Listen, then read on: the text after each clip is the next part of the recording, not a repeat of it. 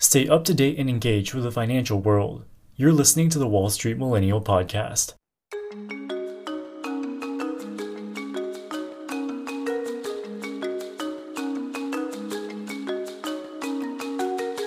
As the founder of private space exploration company SpaceX and longtime techno king of Tesla, Elon Musk's reputation speaks for itself, and he is perhaps the most influential business leader of our time.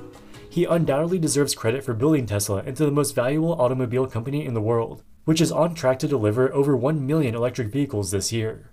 But there is some controversy about its exact role in Tesla's early days. Musk has long been the face of the company, having been the CEO since before the company's 2010 IPO. But he technically didn't found it. It was founded in 2003 by two engineers by the names of Martin Eberhard and Mark Tarpenning. In the beginning, Eberhard was the CEO. Musk became involved 1 year later in 2004 and didn't become the CEO until 4 years after that. The original two founders have long since left the company, and for more than a decade, Tesla has been run by Musk. But this transition did not happen amicably. In a 2019 interview, Eberhard expressed frustration at Musk calling himself Tesla's co-founder, a title that he believes only belongs to himself and Mark Tarpenning. The dislike between the two men appears to be mutual, with Elon Musk recently saying that his single largest regret by far was getting involved with Martin Eberhard. Musk and Eberhard tell very different stories about the early days of Tesla. But there are three sides to every story: the one side, the other side, and then the truth. Tesla was officially incorporated in the summer of 2003 by two California-based engineers, Martin Eberhard and Mark Tarpenning. In the late 1990s, the two of them developed the Rocket ebook, the first internet-connected ebook to ever hit the market. They sold their company at the height of the tech bubble in 2000, probably for a handsome chunk of change. So now the two men had a boatload of both cash and free time. So they decided to make an electric vehicle startup. Specifically, they wanted to produce a high-performance electric sports car, and hence Tesla was born. From their development of the Rocket ebook, both men had experience with lithium-ion batteries and thought that they would be better suited to electric vehicles than the lead-acid batteries used in the past. The problem is, building an automobile company takes a lot of capital investment. While they had some money from the sale of their previous company, this wasn't nearly enough. They went around to various venture capital investors in Silicon Valley, but every single one of them said that they were crazy and showed them the door. At the time, most people thought of electric vehicles as golf carts. The idea of making a high-performance car that runs on battery power seemed like a joke. But there was one investor who was crazy enough to go along with the idea, Elon Musk. He was flush with cash after selling his stake in PayPal and had long been interested in sustainable energy. He thought the idea of an electric sports car might just work. In 2004, he invested $6.5 million to become the majority shareholder and also became chairman of the board of directors. Just a few months later, an engineer by the name of J.B. Straubel came on as the company's first chief technology officer. This is where the first part of the controversy came in. Musk and Straubel came on the board about 1 year after the company was founded. Because of this, Eberhard believes that they should not be considered as co-founders, but it's hard to say when the company was actually born. It was technically incorporated in 2003, but because of the two original founders' lack of funds, they had no employees, no patents, and no real prospect of success. It was little more than an idea. It wasn't until Elon Musk's funding that the company started operating in any significant capacity. Even after Musk became chairman, Eberhard remained CEO and was in charge of the company's day-to-day operations. But Musk was deeply involved with the engineering and design of the Roadster, and J.B. Straubel was very involved with the development of their battery technology. For the first 4 years of Tesla's existence, they had zero revenue and were thus burning cash. Musk funded the majority of this cash burn by supplying $70 million of his own money to the company by the time they delivered their first car. In 2006, they had finished the design of their Roadster and showcased it to the public to great fanfare. But prototypes are easy, production is hard.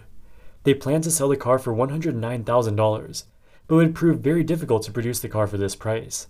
Because their volume was so low, they didn't get any bulk discounts for any of the components such as handles, steering wheels, airbags, etc. Also, with only one small assembly plant, they didn't have anything close to economies of scale. Eberhard was in charge of managing the supply chain and getting the total production cost below the $109,000 purchase price. He said that everything was going fine and the Roadster was on track to being profitable. Musk was suspicious of these claims, so he hired an independent investigator to check things out for himself. The investigator said that Eberhard was misleading the board about the costs, and the production costs were more than double what he claimed. Musk was furious. He thought that Eberhard was intentionally misleading the board and the public about his out-of-control production costs, and that this recklessness threatened the survival of the company. As chairman, Musk called together a board meeting where they decided that Eberhard had to go in a unanimous decision.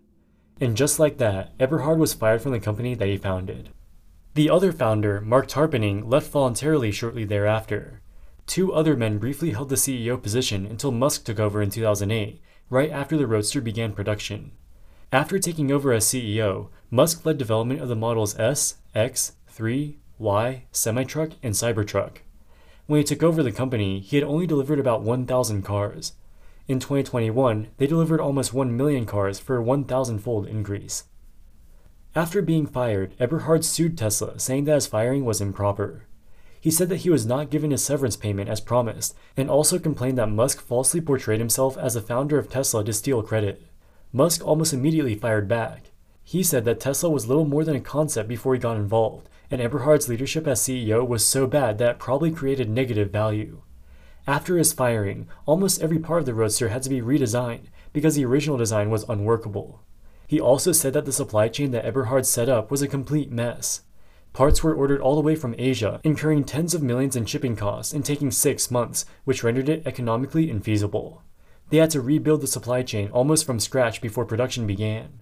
In the end, Tesla and Eberhard settled out of court for an undisclosed amount of money, and Musk won the legal right to call himself a co-founder. Despite coming to a legal settlement, the two of them were never able to completely bury the hatchet. Almost 10 years later, Musk was still litigating the early days of Tesla on Twitter. He said, quote, "I wished I had never met Eberhard, and he is the worst person I've ever worked with." Once the board was presented with evidence of Eberhard's deception, fraud, and the dire state of the company, all board members, including those he appointed, voted unanimously to fire him in August of 2007, unquote.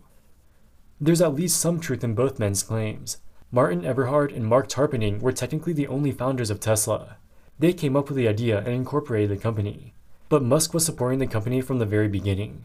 He supplied capital to get their operations up and running, and poured in just about every last penny that he had to get the company through the 2008 recession.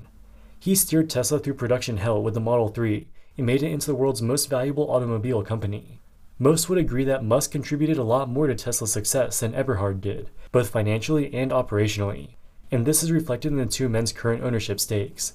With his 20% stake in Tesla, Musk is the world's richest man with a net worth of $268 billion. While Eberhard still has some shares, his founding stake was diluted substantially over the years, and he currently has less than $1 billion. You've been listening to the Wall Street Millennial Podcast. Don't miss a minute wherever you go. Wall Street Millennial, signing out.